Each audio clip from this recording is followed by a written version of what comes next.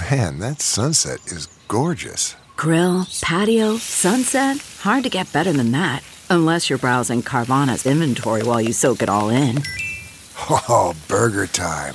So sit back, get comfortable. Carvana's got thousands of cars under $20,000 just waiting for you. I could stay here forever. Carvana, where car buying meets comfort meets convenience. Download the app or visit Carvana.com today.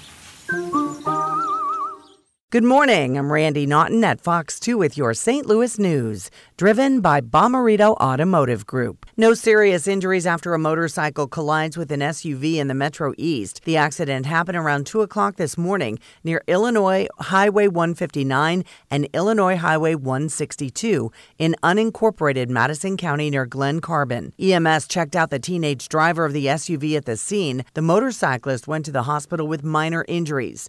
No word on what may have caused the crash. If you have a love of sharks or other sea creatures, then the St. Louis Aquarium has a job for you. Ahead of its December opening, the St. Louis Aquarium at Union Station is hosting 2 separate job fairs today.